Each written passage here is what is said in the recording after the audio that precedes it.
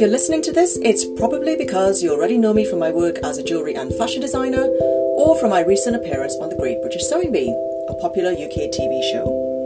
If there's one thing I'm more passionate about than my own creative work as a designer and maker, it's helping other creators and makers connect to and fulfill their life's purpose, so that you too can live a life of creativity, meaning and joy.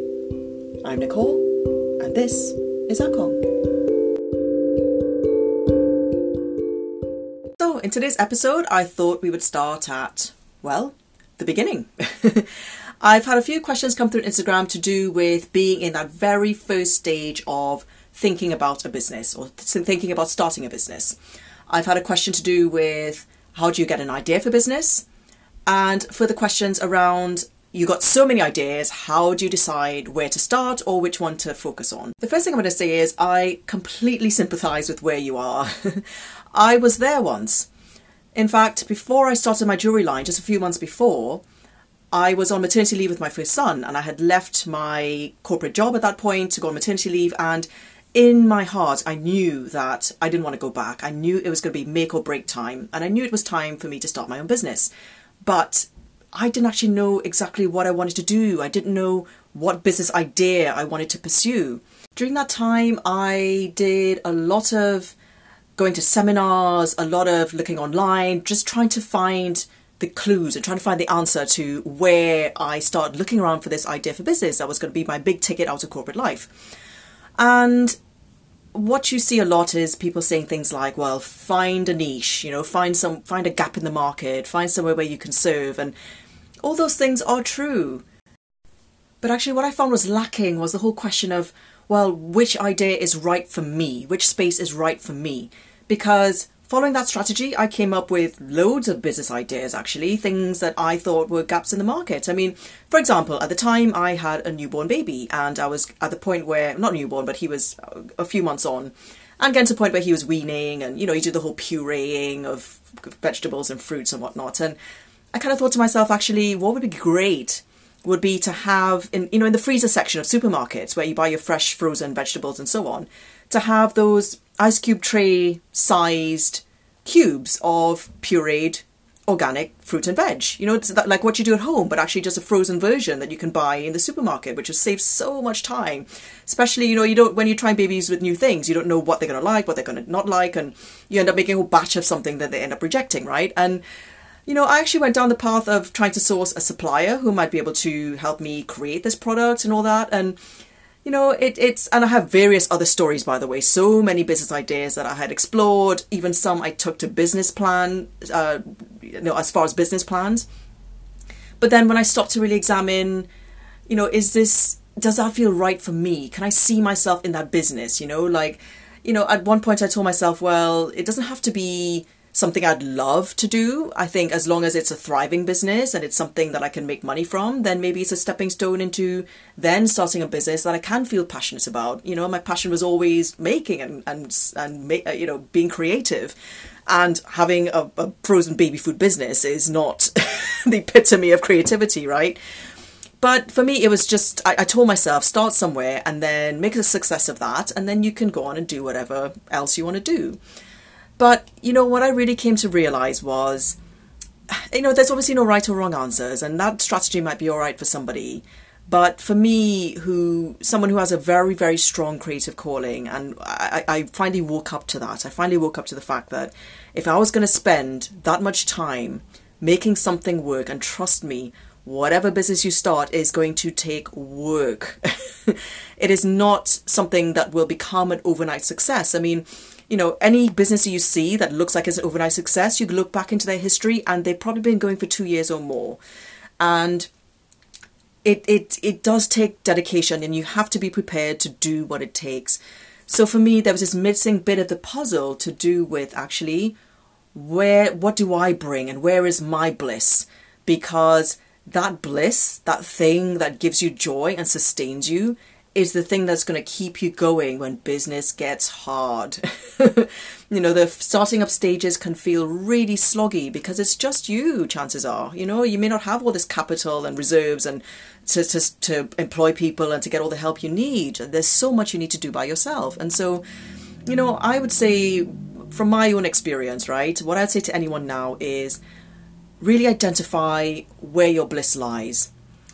I really believe that your bliss, I call it your bliss, but you might call it your passion, your joy, your thing, whatever that thing is that you do, that you would do without even being paid for, and actually, if you're a sewer, if you're a designer, if you are into music, whatever your thing is, there's a reason that you can do this thing and feel like you can just do it forever, like time just stops.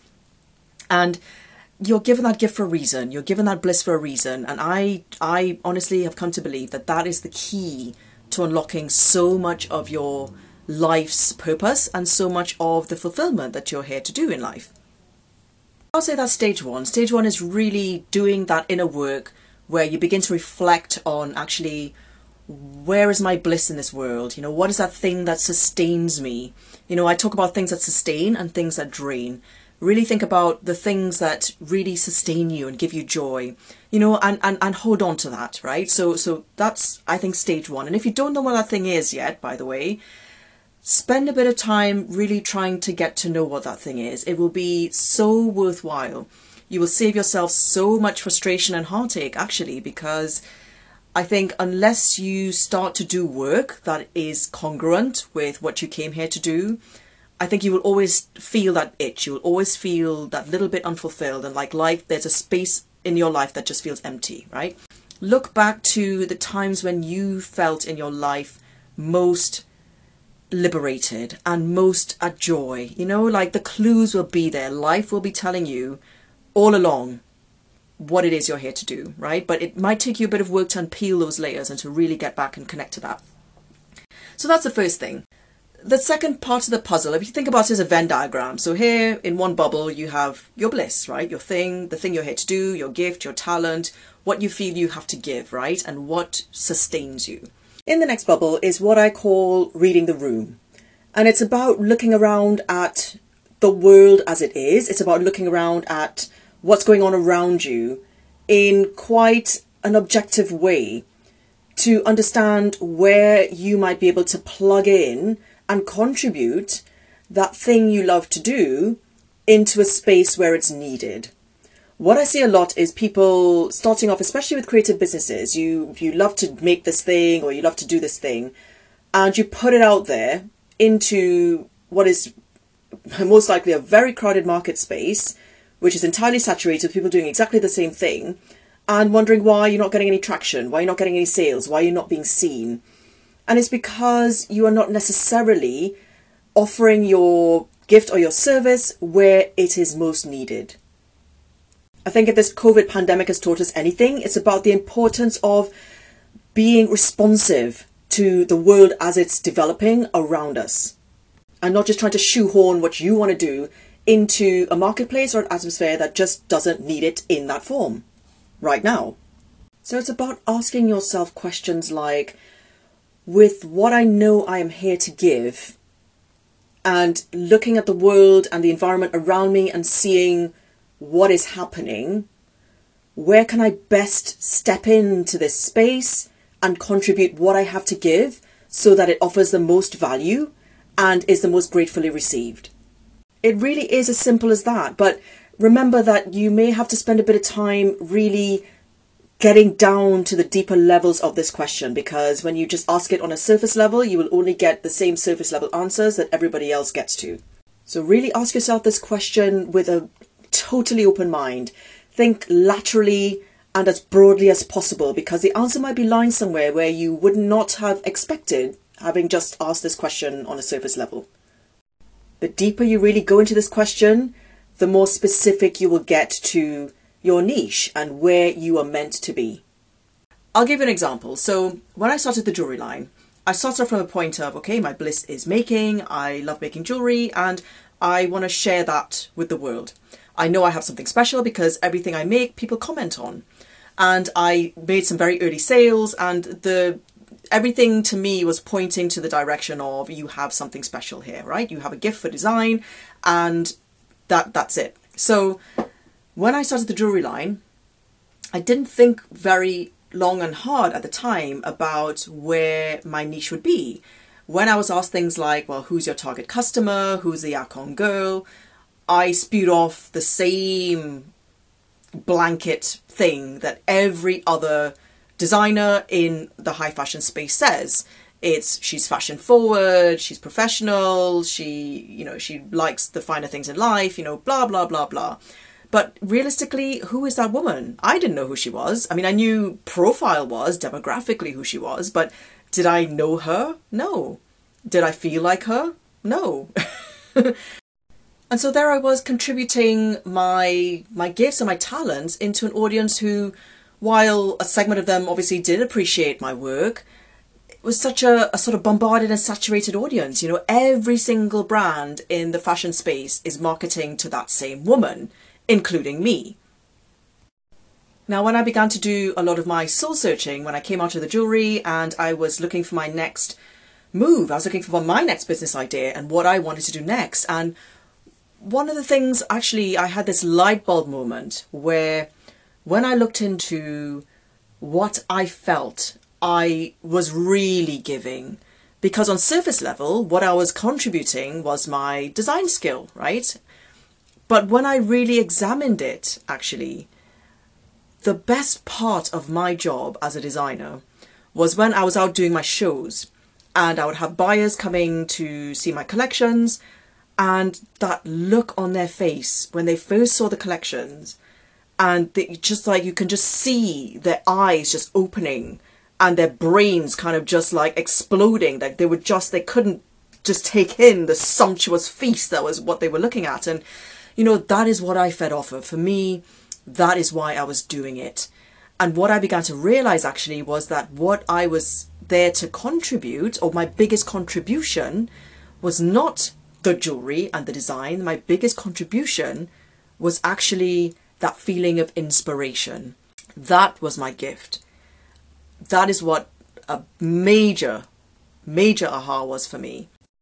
And I tell you what, once I copped onto that realization that actually it's not even about the thing, it's not even about the jewelry, it's about me inspiring an audience, it's me inspiring actually fellow creators. I had so many lovely emails from designers who followed me who said I'd inspired them, I'd inspired their work, I'd inspired them to create after going through a period of a rut or whatever. And for me, that was the biggest gift, that was the biggest reward. I mean, I felt so much more fulfilled receiving an email like that than necessarily receiving an email that someone's purchased a piece of my jewelry. And I know that sounds weird, but that is what uplifted me. And so I began to realize that actually, if I were to go into this whole business of fashion and selling a product again, which I was thinking about with the clothing, one thing I knew was that I didn't want to go back into that route of selling the clothing and doing a fashion line and all the rest of it that I had done before with the jewelry.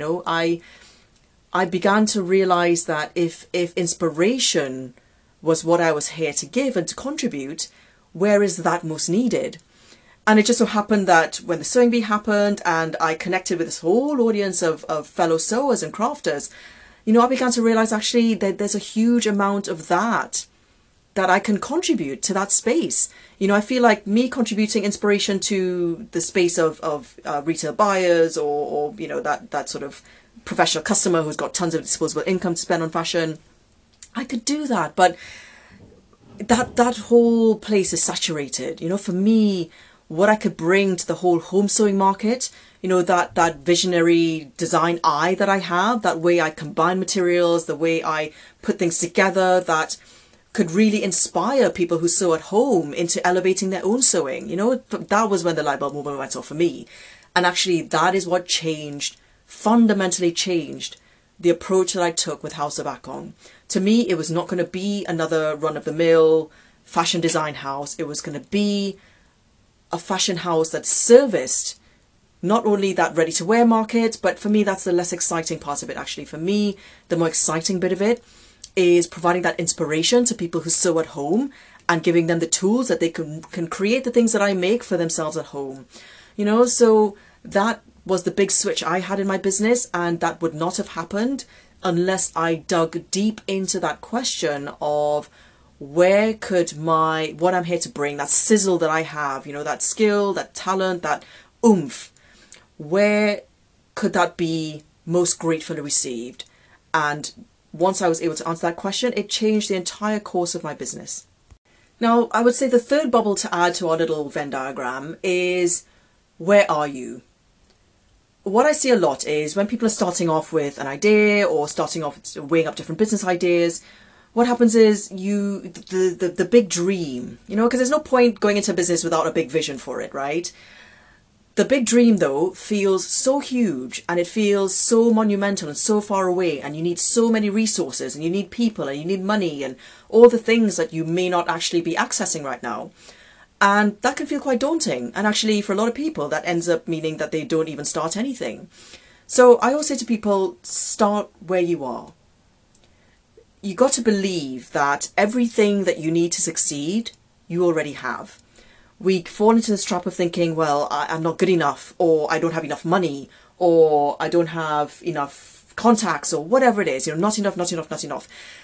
You need to start off believing that you have everything you need to succeed already. Because you do. You would not be given a dream, you would not be given a bliss, you would not be given motivation to do something or an idea to do something without the means to fulfill it. So rather than feel daunted and rather than feel crippled by the fact that you don't have resources, you don't have money, you don't have this or that, turn your mind always, and I do this with my kids all the time, it's like, all right, you understand the problem, what's the solution? And the solution isn't necessarily always more money or more contacts or more whatever it is. There's always a way to do something, and the answer is about starting from where you are. So, for example, when I finally decided, actually, I was going to start this jewellery business, and that was off the back of me appreciating a few things, right, and coming to understand a few things.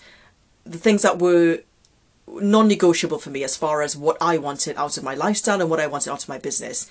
Things like, I knew I wanted to work from home. I had a young baby and I mean, I'm a homebody anyway. I just love being at home. And I thought to have a home-based business for me was just ideal. I wanted to have something that I can start off small and scale up if it went well. And if it didn't go well, I haven't really lost anything besides a bit of time and money. So it's something I could start up even from my dining table, something I could start up from home, that I didn't need premises, I didn't need big sets of equipment, that I could, it was manageable and it's something I could do right now. So think about that as your third bubble as well. Like, what can I do right now with the time I have, with the resources I have, with the money I have, with the contacts I have? Start from where you are, because there will be a place that you can start that from, and gradually you will build it. But don't get daunted by the big thing. Just start off with the next immediate step. Once you've worked out, okay, well, here's my bliss. And the way to also think about that is, what would I want to spend most of my time doing? Actually, I'll tell you a beautiful question to ask yourself. If time and money were no issue, what would I do with my day? Whatever that is, think about that as a starting point for understanding your bliss. And once you have that, so there's that bubble with your bliss, there's that bubble with who could most gratefully receive and accept your what you have to give as far as what you can contribute from your bliss. And then the final piece is, how can I start connecting those things from where I am right now? It really isn't that hard, but it will take a bit of inner work. And let's be real about that. This whole process of soul searching and getting to understand where that U-shaped space in the world is, where your business, ultimately your best business success will lie, is going to take some inner work, and for you to really explore all those questions and get to the answer that is right for you. The final tip that I have, if you are in the position where you are weighing up lots of different ideas and you're not sure exactly which route to go down, I can tell you something that I have done many times along my own journey, which is doing what I call best case scenario planning. And it's a bit unorthodox because we actually spend a lot more time unconsciously doing worst case scenario planning that we don't actually realize that we can do the opposite consciously. And so what that involves is, whatever business idea that you're weighing up, Really look into the future of you being in that business and think about what the best case scenario is. So I'll give you two examples. One was when I was actually, one of my last business ideas before I started with jewellery was opening a gelateria of all things, you know, a business that you would never in a million years associate with me. But again, I saw a little gap in the market. At the time I was on maternity leave, I was spending a lot of time in my local area of Crystal Palace, in the local coffee shops and cafes, and I thought to myself, God, this place could really do with a nice kind of baby-friendly gelateria. There was nowhere to buy decent ice cream in Crystal Palace at the time. And I actually went as far as scouting premises. I wrote the business plan. I dragged my husband and then practically newborn child to some far corner of England to look at equipment and to get training on how to make gelato, all the rest of it. Because I was going on the basis that I could see a gap in the market for it. I could see a need for it.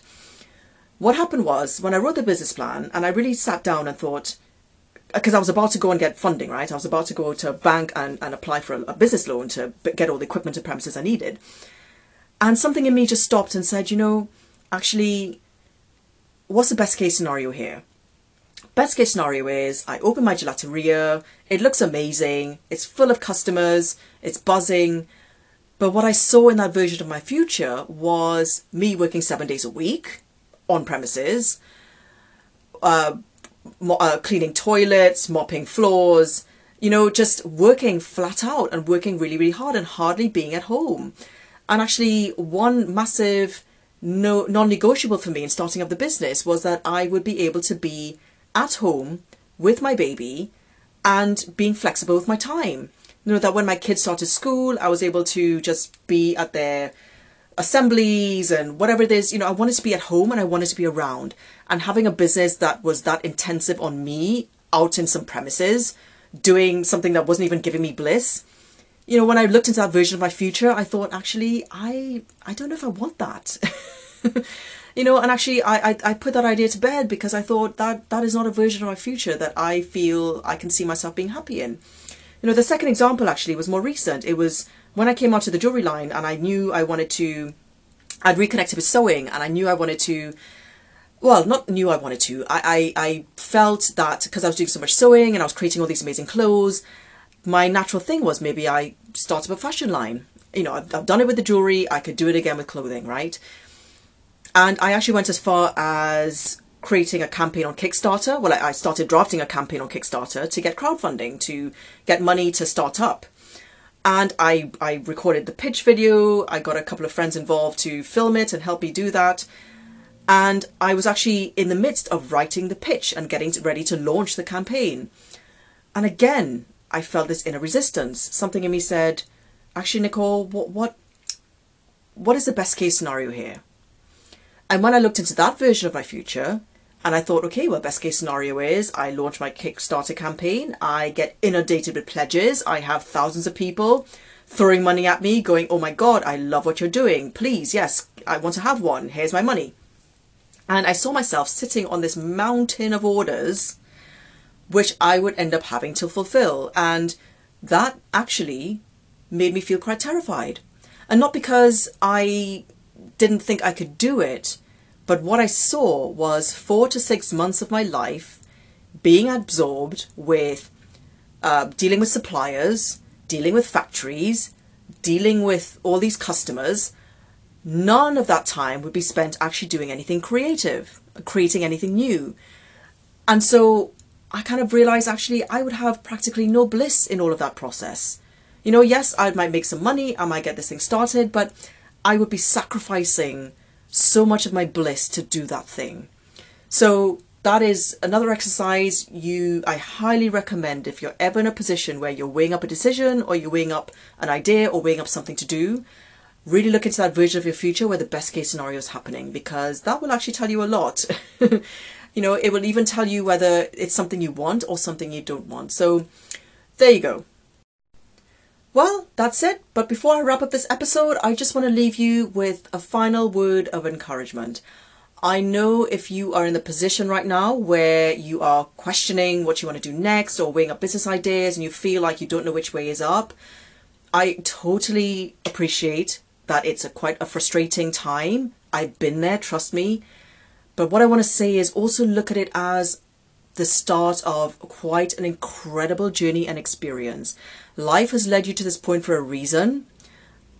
Really enjoy the process of getting to understand what your life is calling you to do, because that is effectively what this is. It is life reaching out to you and calling you in a certain direction. So take the time to be still.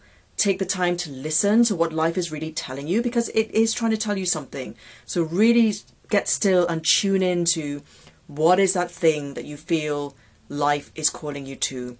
Because I tell you what, my friend, when you tap into that and you start listening and you start going into that direction, your life will change forever and for the better. So although you might feel in despair, I'm actually quite excited for you. And I can't wait to hear where this journey leads you from here. Well, that's it for today. I really hope that you found that useful, and I hope that I've answered your questions. Let's keep the dialogue going. You can find me on Instagram at Nicole_Akong. And please do feel free to leave me an early review. I mean, I probably, like you, I'm not really a reviewer. But, you know, what the hell, right? Chuck a girl a bone here. Go ahead and leave me a review if you enjoyed this podcast, and find me over on Instagram. Send me any questions you have that you'd like me to address in future episodes. My special thanks to Eleanor Franks 90, Sea Swimmer Sows, and Nick Knox 80 for your questions.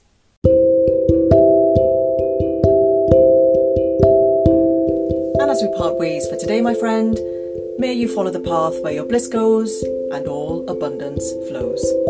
Thank you for listening. Until next time.